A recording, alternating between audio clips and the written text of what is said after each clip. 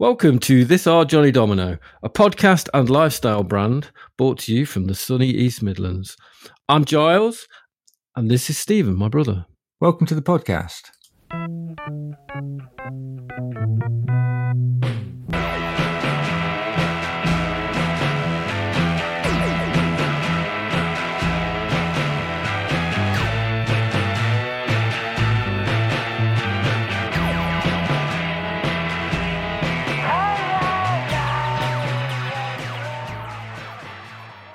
Thanks very much for listening again. If you've not heard us before, basically the premise of the podcast is... Whoa there. What's going on? I've been running the podcast audio through a transcription service called MusicSmatch. Okay. And since I've done that, it's created a summary of the podcast. So according to AI, the summary of the podcast is, the podcast features two brothers, Giles and Stephen, and spelled Stephen with a V, not a PH, which kind of wound me up a little bit. Okay. Giles and Stephen discussing three songs they recorded in the 90s. Podcast provides insight into the creative process of two musicians and the evolution of their sound. The podcast is a laid-back and philosophical conversation about music and creativity. It is important. This is not my words. This is the words of AI. The podcast is important for those interested in the creative process of musicians and the evolution of their sound over time. What is the theme of many of the host songs? This is from a section called Learnings. So it's an educational podcast. The theme is preemptive dismissal, which reflects their insecurity about talking to women in bars and their perception of themselves as losers in the music industry. Again, not my words. And then it goes, what is the key to creativity according to the podcast? The key to creativity is working within limitations and trying to make something work within those boundaries. Wow. I would listen to that. It sounds like a good podcast. I'm a bit scared though, because I couldn't have written that. No, and that's a very accurate summary. I like it a lot. I think it's great. And are we that far away from the AI actually being able to just make the podcast? I don't know. Let's not think about it. They could probably just take all the bits that we've done so far and kind of mush them up and turn it into new podcasts. They'll make up other songs that are basically the same sort of stuff that we would do. No, I'm not a fan of that. And you may not be a fan of it, Stephen, but it could happen. I'm just saying, right? Well, shall we make hay while the sun shines and do it on our own steam? Let's do it now. What we're going to do, we're going to make a podcast where it's quite clear that an AI had nothing to do with it, because it's not going to be very good, very slick. Right? No. Okay, let's go for it. Right, track 1 is a song called Funny, and this is a song from the very first batch of recordings that Johnny Domino recorded, which was in the summer of 1993, 30 years ago. 30 years ago. And this was a period, as we've mentioned before, when we had borrowed somebody's 4-track recorder to record a single for some friends of ours in a band called Peru, and we kept the recorder at our house, and we kept a lot of their musical equipment at our house, and we decided to record a bunch of songs within the month that we had the 4-track. And this is one of them. Yes, and I'm just going to mention, there is a bit of talking at the start of this one, which I think is, again, symbolic of our working relationship. I don't like it. I don't like this bit of this audio because I know exactly what face I'm pulling at you. And it doesn't make me feel very good about myself. Yeah, good. You deal with that. Okay. Shall we just go straight into it? Yeah. I mean, this is a song that was originally written by a previous band of ours, which was called The Millers. We'll get into that in a bit. Let's listen to a bit of this. Okay. I know, because I couldn't hear the music. You're looking at me like I'm a moron.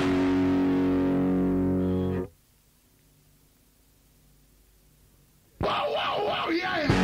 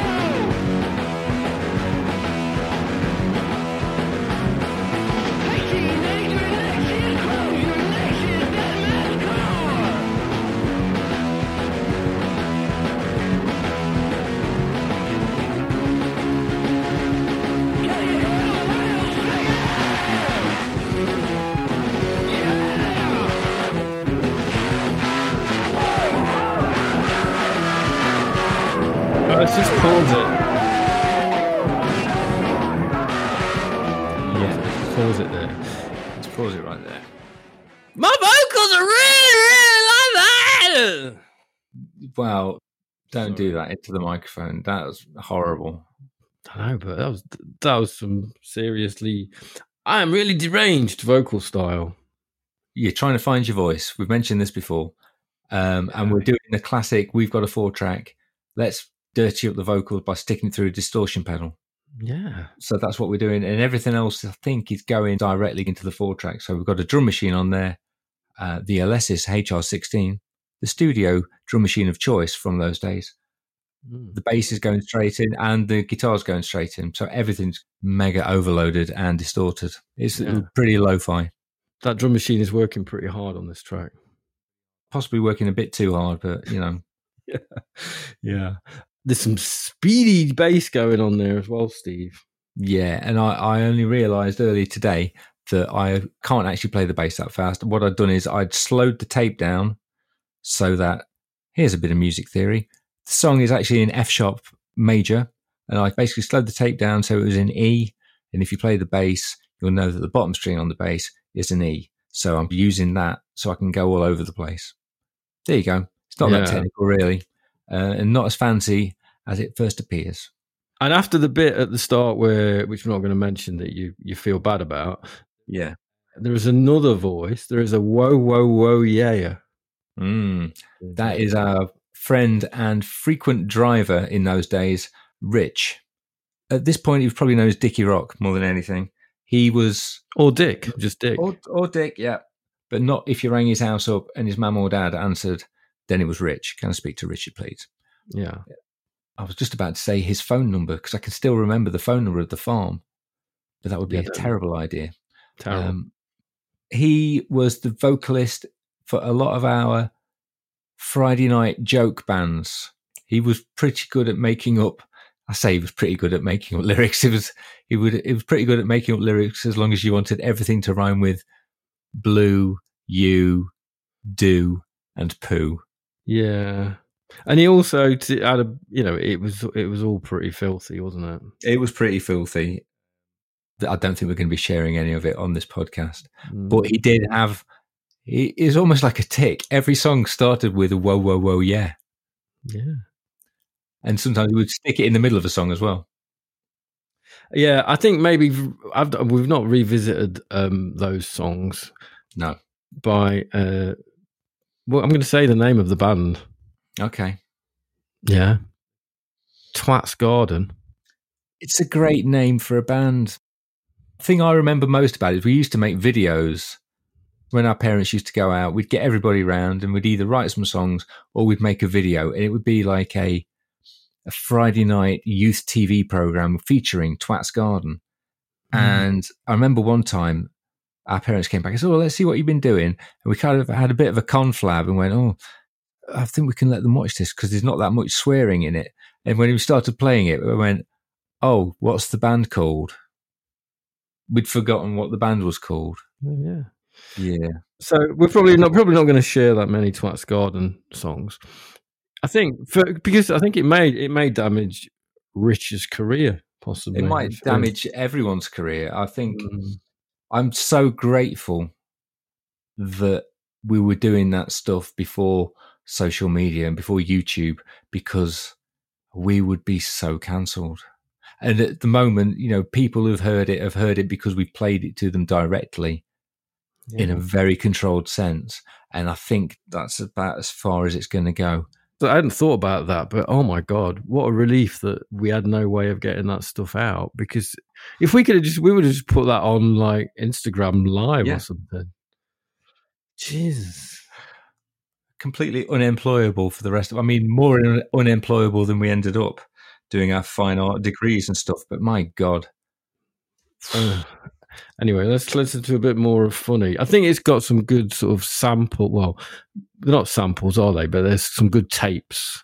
Lots of tapes, yes. That we can talk about. There's some interesting bits and bobs from various places.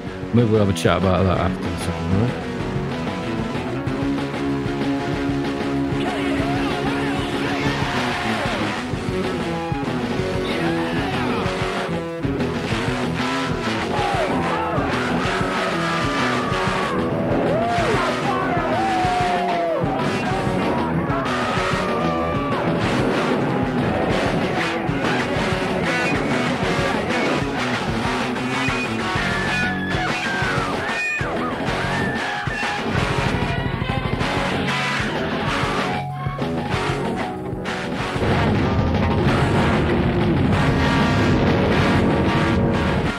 I've just remembered what that explosion was. What was the explosion? There was like an easy chair in that room, and it had springs on it. And I just shoved the mic under it and then twanged the springs. Oh, wow. That's cool. all it was.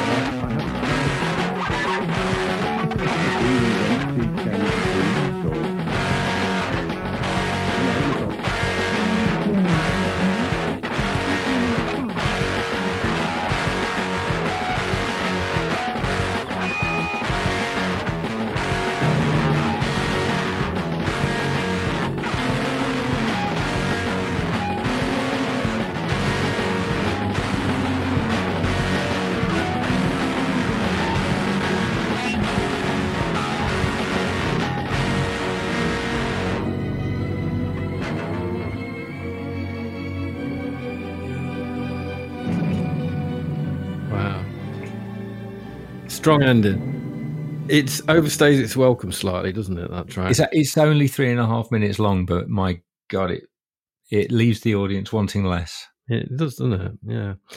Yeah. There's some good field recording stuff going on. You were saying that there's recordings of earlier gigs in there. Yeah, there's a recording.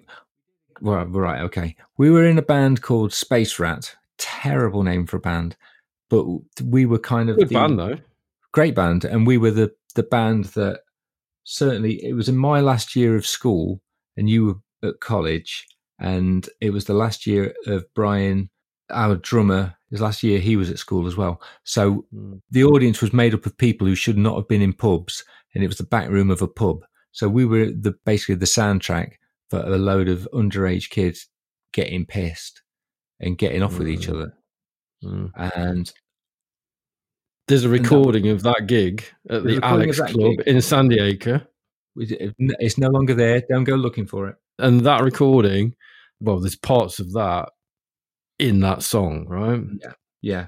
There's a girl saying sort of like something, don't bring that up, will ya? Something like that. Proper Nottingham accent, yeah. Yeah.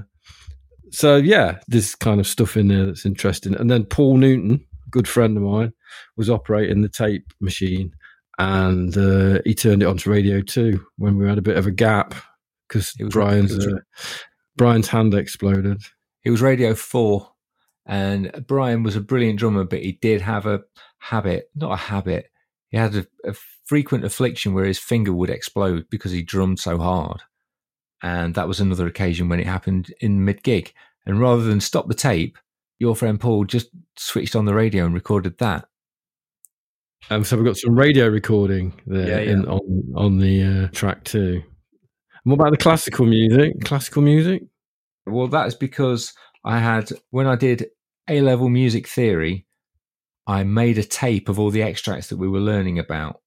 And it includes a bit of Walton's Belshazzar's Feast, an introduction that says, now an extract from Stockhausen's Contrapuncta, but it goes into an instrumental version of Eleanor Rigby, which is a horrible version because it's got the string quartet backing, but the vocal line is played on a sitar. It's just really peculiar. And then it ends on a very strident bit of Symphony No. 5 by Tchaikovsky. Yeah, which is a good ending. It's a good ending. So it's funny. That's this track, Funny. Oh, yeah. And it's got ludicrous bass playing and samples. And that's it, really. That's really... That's about it. Yeah. Oh, it's got a bit of Sonic Youth in there as well. Bit of Sonic Youth, which we recorded from the South Bank show because we had a tape of loads of things off the telly that were music related, which had the Sonic Youth South Bank show special, loads of bits from Snub TV. We were used to sit there was it Tuesday night it was on? Whenever it was on, we would sit there with the video recorder paused, and we would just take it off if it was something good coming on. And we ended up with various great underground music nuggets. The tape has snapped now, so it doesn't work anymore. And no one's got a video recorder anyway. And it's all on YouTube. The whole Sonic Youth South Bank show thing, that really got in my head. I remember at the time it was an important thing for me to watch, because I don't know, I really liked the way they were as a band, and they had that kind of, it was very kind of the time. It had that, they were very kind of ironic 90s kind of people, weren't they? Yeah. And the way that Thurston Moore kind of is drippingly sarcastic all the time. And obviously being an impressionable young man, that was like, I thought that was the way to be. It was a pivotal document. It was a pivotal documentary. It was, yeah. But there is that bit where they're interviewing John Cale, and the question that Kim Gordon asks is, it's like that Beach Boys thing, kinda. And that's the question. That is like skin-crawling bit of interviewing. And John Cale is, he's leaning forward because he wants to give them some information. I don't know if they were just freaked out to be talking to a member of the Velvet Underground or what, but... So that was her question. Look, it'll be on YouTube. Was that an answer? Was that a question? No, that was the question. That was her question. It's like that Beach Boys thing, kinda. Okay, good question. I think her question was more about the difference between East Coast and West Coast bands. Because obviously West Coast bands are a bit more chilled out, and Velvet Underground were not very chilled out. Yeah, that was the way it came out. It's how people used to speak. That's the point I'm making. The way that the way they acted and the way they mucked around and the way they spoke on that documentary, I was like, that's how I want to be. That's how to be in a band. Yeah. That's how to be in a band. Yeah, exactly. Yeah, there you go. Anyway, I'm sure it's on YouTube, and if I can find it, I'll stick it in the show notes. Mm. So the next song we're going to talk about is a song from a bit later in our home recording, in inverted commas, career, and it's a song called Drunken Master.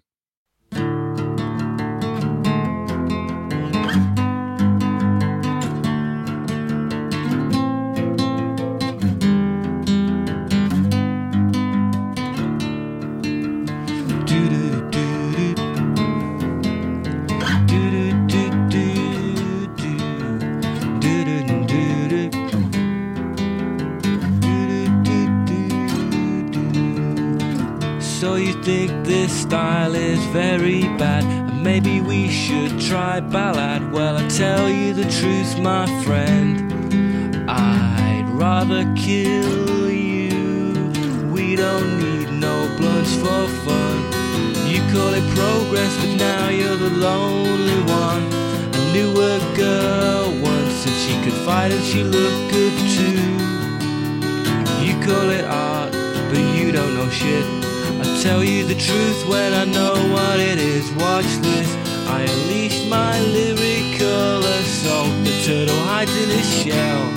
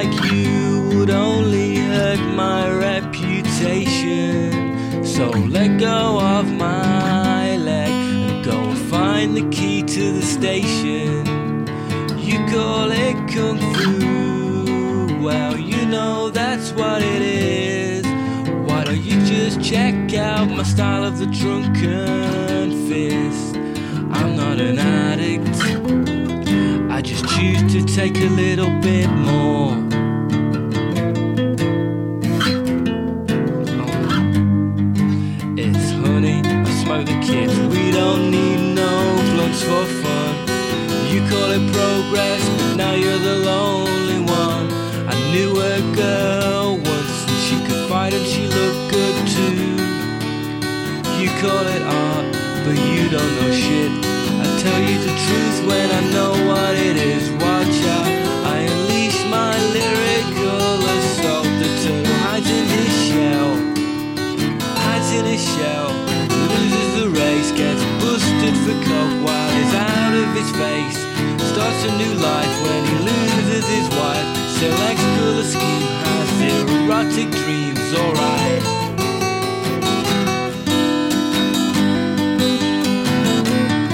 You know it.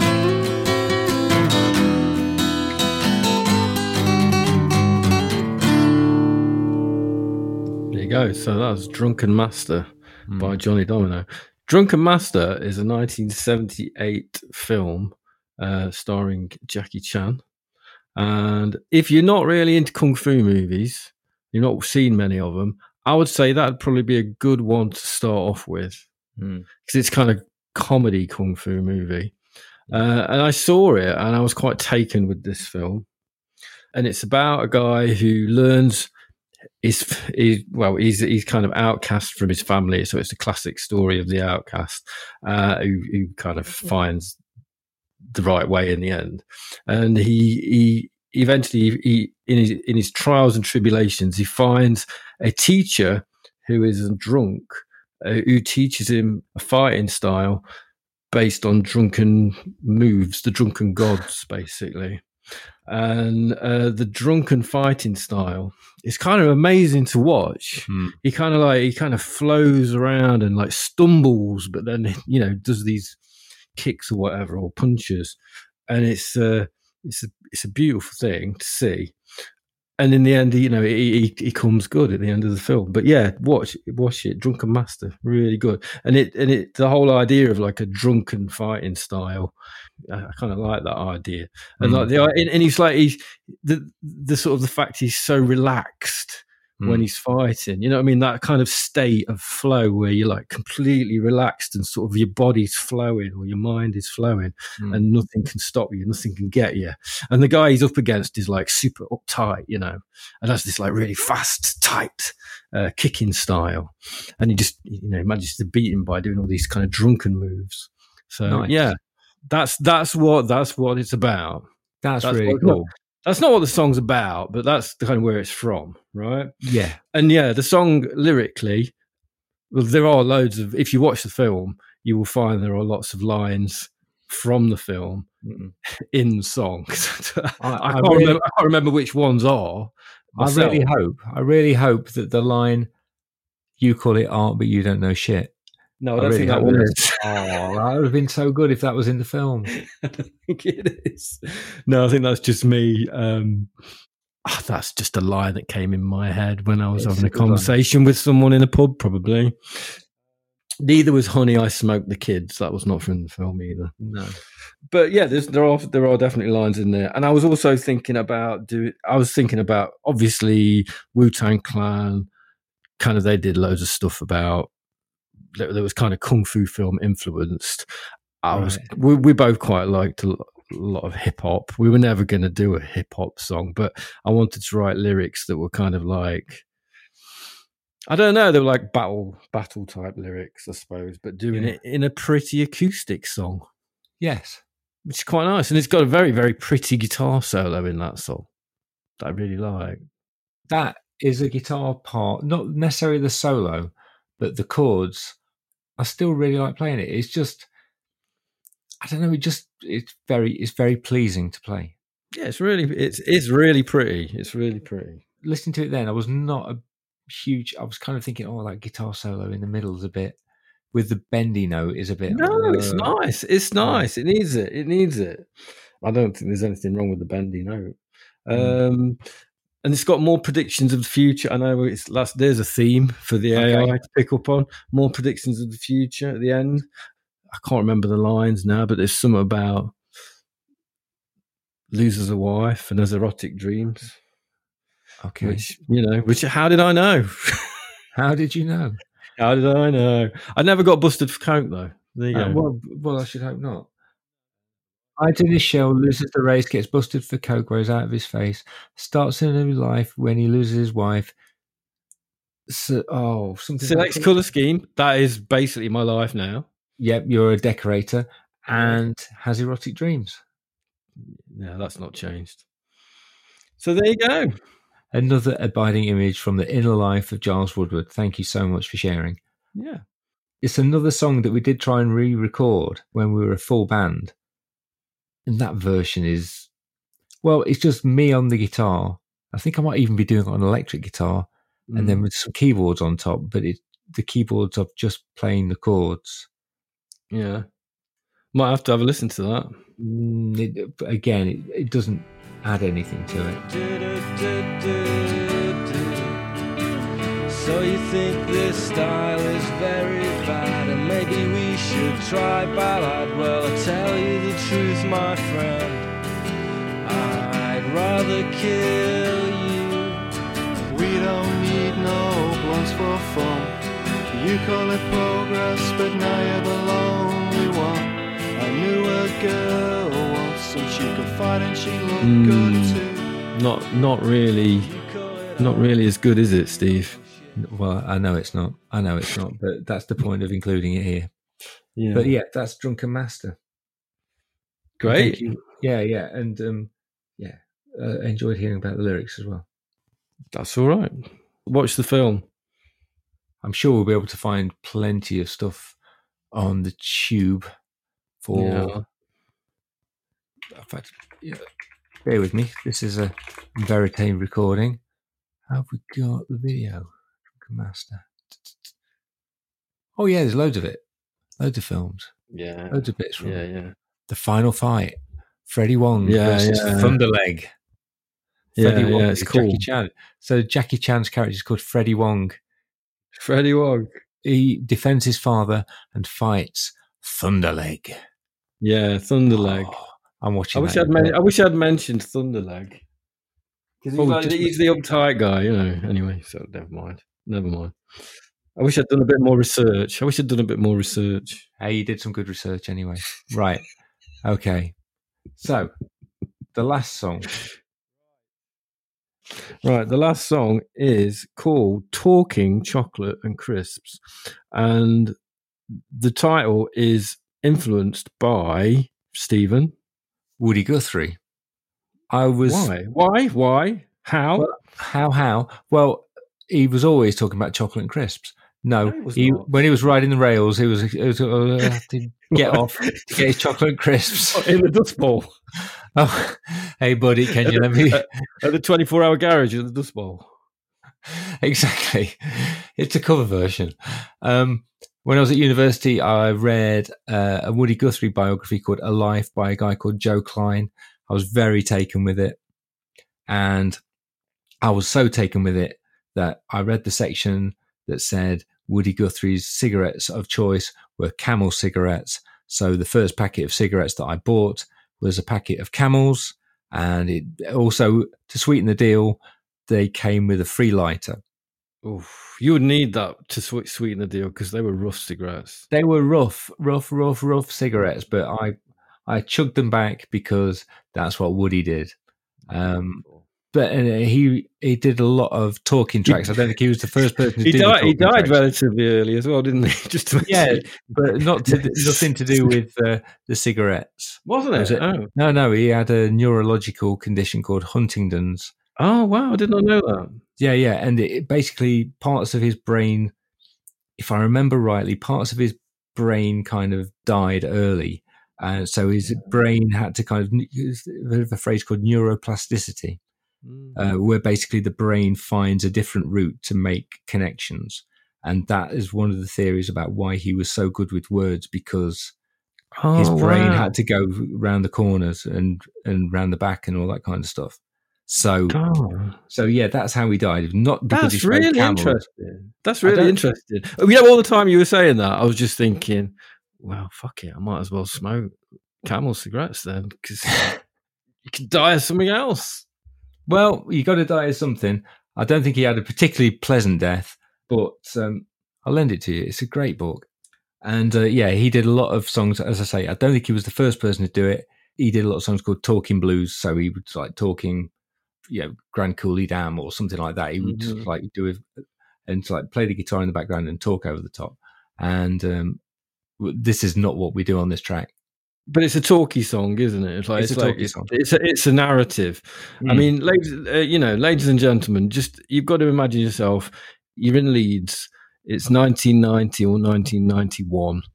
Everybody you know is really into this music that you're not that keen on, but you're going along with it. It's dance music. It's rave music. You go to these huge places. It's very dark. There's lots of lasers and flashing lights. This relentless music going on and on and on. People are just going completely insane. It looks like some sort of like end of the Roman Empire type scene. It's fucking mad. There are people getting Vicks and rubbing Vicks on each other's backs. Men half naked, people blowing whistles, people tooting horns, people just moving constantly, twitching motion, constant. It was insane. I can't even, it's just a mad picture in my head. Anyway, so you're there with me. I'm not really into the music that much. I don't really like taking pills of unknown provenance that much either. And I go out on a lot of these nights because it's a social thing, I didn't have that many. That's what my friends were into, So I'm not going to lie. I'm not going to say I was there, 1990s. I was part of the rave culture. I kind of was, but I was there on the edge of it because other people were really into it that I knew. And we used to go to this club called Orbit in Morley, which was absolutely insane. It was like a converted cinema or bingo hall type place that had turned into a club in like this little North Yorkshire town, middle of nowhere. And it was like being on a spaceship. You went in there on a Saturday night and it was literally like you went into orbit. People just going completely insane to this music. Anyway, so I came home from Orbit. We would stay up all night. People were just off their tits. And you'd want to go and get some, there was no 24-hour garage near, even in the centre of Leeds, right? There was no 24-hour garage. So you had to wait until the corner shop opened at like 6, 7 o'clock to get any crisps or chocolate. So I would invariably be the person who went out to get the crisps and chocolate because I was like the most compos mentis person. And this is me in this song in a Woody Guthrie style describing my journey on the railroad to the corner shop. To the corner shop through the Dust Bowl.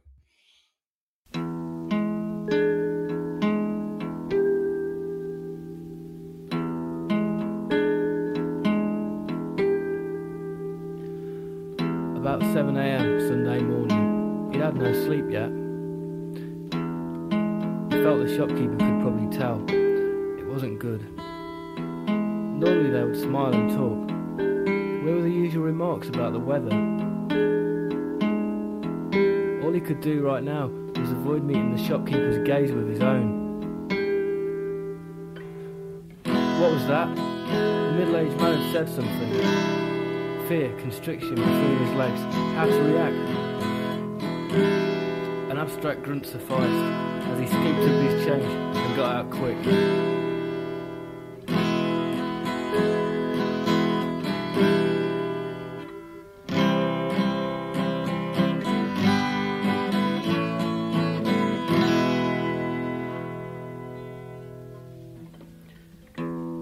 Outside, the brand new sun was cold. He started to make his way home. He walked carelessly in the middle of the road, and it felt good. Last night seemed like a long time ago. Was it worth it? He wasn't sure. He needed a bath.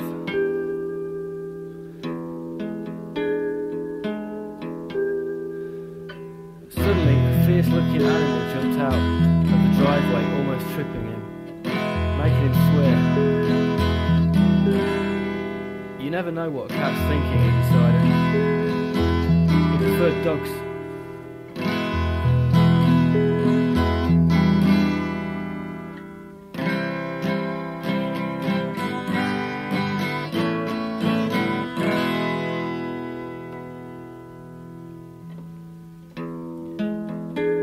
carried on walking, thinking about the mood of American teen movies.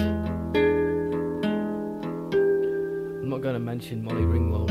He liked her. This made him think about how friends kept moving in and out of each other's lives. Shit. He walked straight past his front door. Now he was about 6 or 7 houses away. He turned to walk back to the living room where everyone was waiting.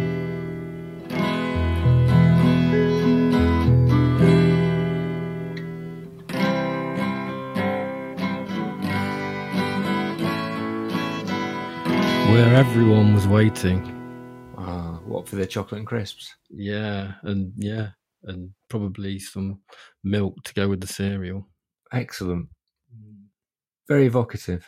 I particularly like this very cack-handed edit when we bring the rave music in. It just like comes in and just stops.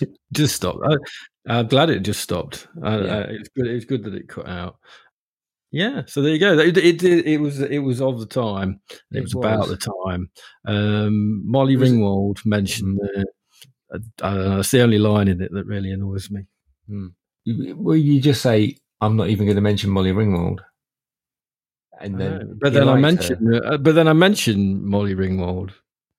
I won't mention Molly Ringwald, but then by saying I won't mention Molly, that's a very kind of meta. Yeah, I know. Very meta. I mean, we're going to have to mention Slint again. You know, that was something that was in our orbit and our friends' orbit, the whole thing about people talking over spooky songs. It's a bit like the track Don a Man. It's like a one guitar track and a guy talking over the top. And I forgot how very, very low in the mix it was, which again is probably a bit of an overhang from Slint. And that kind of thing where people were writing these stories that were obviously important enough to put down onto tape, but you put them really low in the mix. It's almost like when people squint to read small text, it's almost like you're going to go deaf from trying to hear the very quiet narrative on a Bitch Magnet track or something like that. And we were talking before we started recording about who played the keyboards. I think it's me. Because it was a bit more complex than I thought. In my head, it was just those two notes on the Casio CZ3000 on vibraphone preset. A nice Twin Peaksy sound. Oh, very Twin Peaksy. And that was something else which was very much of the moment. Twin Peaks was huge. Certainly for me and my friends, when we were at college, we'd come into college in the morning, get on the bus, and like, did you watch that last night? And just talk about it and still talk about it. Really. Yeah. It was like it sort of blew your mind, didn't it? How bonkers it was. Yeah. And the music was a big part of it, wasn't it, as well? Don't you think? The music was so great. Yeah, that vibraphone sound is very, very much a Twin Peaks kind of hangover. Yeah, so there you go. That's Talking Chocolate and Crisps. Well, this is the point in the podcast where we try and decide which one of these three songs is worthy enough, or if any of them are worthy enough to go on a purely theoretical best of compilation tape, the best of Johnny Domino. We were chatting beforehand. There's a distinct lack of jeopardy about this episode because I think there's only really one song that we're going to put on a compilation tape. There's only one song, really. Yeah, because funny is, I quite enjoyed listening to it. Yeah. It's very of its time, and it's a strange thing to do a very fast and dirty version of a song from an old band. It's almost like a kind of diss of the old band in some ways. And Talking Chocolate and Crisps, I enjoyed it, but I think you talking about the rave culture was possibly more interesting than the song turned out to be. I really like Drunken Master. Yeah, I kind of agree. I mean, I think Funny has got some good. I like all the tapes and stuff in it. Yeah, and I'm listening to a lot of that. I mean, it's all the early stuff that I haven't really listened to that much, and that's part of that. And actually, When I listened to it, I did like it. I like the sort of lo-fi-ness of it. I think I'm getting back into lo-fi music, Steve. Mm-hmm. You know, and then the Talking Chocolate and Chris thing.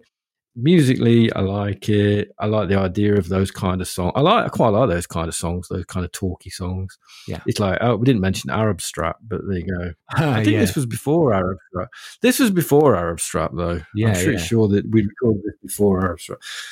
And then Drunken Master.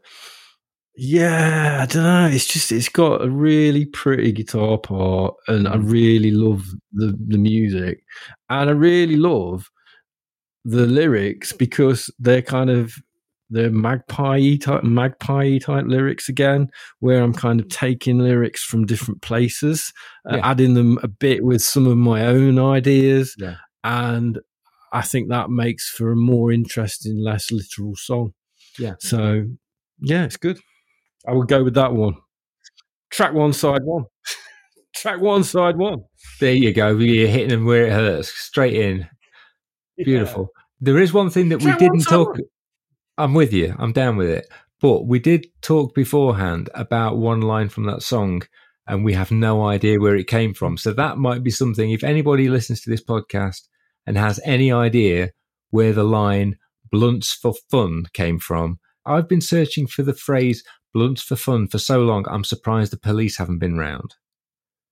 I have no idea where that. You have no idea where it came from. I've got no idea. I'm sure it is from a song, though. It's a quote. Yeah, I'm sure I was quoting a song, but I just can't find it. I thought it was Len. Like, remember the song "Len" by Len? Was it something "My Sunshine"? Sunshine. But it's not that. That's what I thought it was, but it's not that. Then maybe I thought it was like "Fun Loving Criminals," but it's not "Fun Loving Criminals" either. No. So it's a band like that, I think. But where the hell did it come from? No idea. So if anybody out there knows where it's from, maybe you wrote the song. Who knows? Please let us know. Because it's driving us insane just trying to think of where the hell that bloody line came from. It is clearly, it's something like, "We don't need no blunts for fun." It's a magpie. It must be maybe a contemporary sort of pop song from the time. I don't know. Anyway, I think that's the end of the episode for today. Yeah. Very much enjoyed it. If you enjoyed it, please obviously subscribe if you haven't yet, and pass on our podcast to other people who you think might like it, because, that's the way these things grow, right? Yeah, we do enjoy doing this, but it's even more enjoyable if we think people are listening. So yes, please pass it on to anybody you think would be interested in these inane ramblings about songs that nobody's ever heard.